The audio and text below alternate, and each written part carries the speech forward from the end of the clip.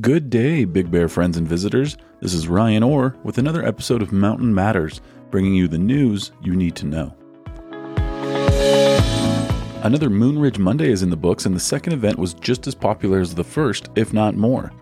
Even after adding more booth space, the Big Bear Chamber is still working through a waiting list for vendors.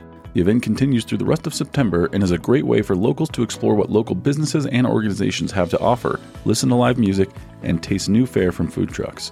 The street fair will be held the next 2 Mondays from 4 to 7 p.m. with free parking and kids' activities. The city of Big Bear Lake at its council meeting Wednesday night bid adieu to its longest-serving city employee.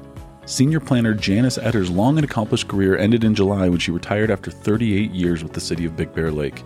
Etter held nearly every position in the city's planning department, was and remains the unofficial historian of the city of Big Bear Lake, and had a hand in the responsible development of nearly every landmark development we know today. Thank you for your service, Janice. Good luck and good job. Also at the meeting, the council directed the Planning Commission to evaluate and streamline the city's sign ordinance, including A-frame signs, the enforcement of which has been challenged by the public at several council meetings. The city also approved a consultant to assist the city with emergency management support services not to exceed $135,000, discussed illegal animal breeding, and held a discussion pertaining to the city's mission statement and core values. The meeting can be viewed at citybigbearlake.com.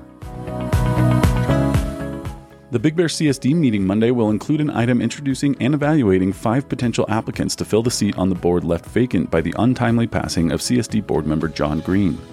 The 5 members interested include Joe K. Rao, Belinda Johanna Mass Rainwater, Madison Jackson, Brian Erickson, and Michael Eagleson. Due to Joe K. being the spouse of current director Bob Rao, CSD staff is recommending that he recuse himself from the nomination process due to a conflict of interest.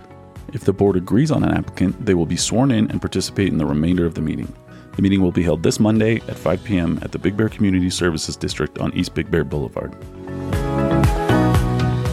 While shoulder season in the Big Bear Valley is upon us, there is still no shortage of events on the horizon, from the Yoga Festival on October 7th and 8th, to the Grizzly 100 and Big Bear Mountain Bike Grand Fondo on October 7th, to the Kodiak Ultramarathon from October 13th through the 15th. All of these events are still looking for volunteers, so please reach out if you're available. This weekend, the City of Big Bear Lake Performing Arts Center hosts the annual Miss Big Bear Scholarship Pageant, and on Saturday at the city's Chalet building from 10 a.m. to 1 p.m. you can learn about plans for a STEM museum in the Big Bear Valley.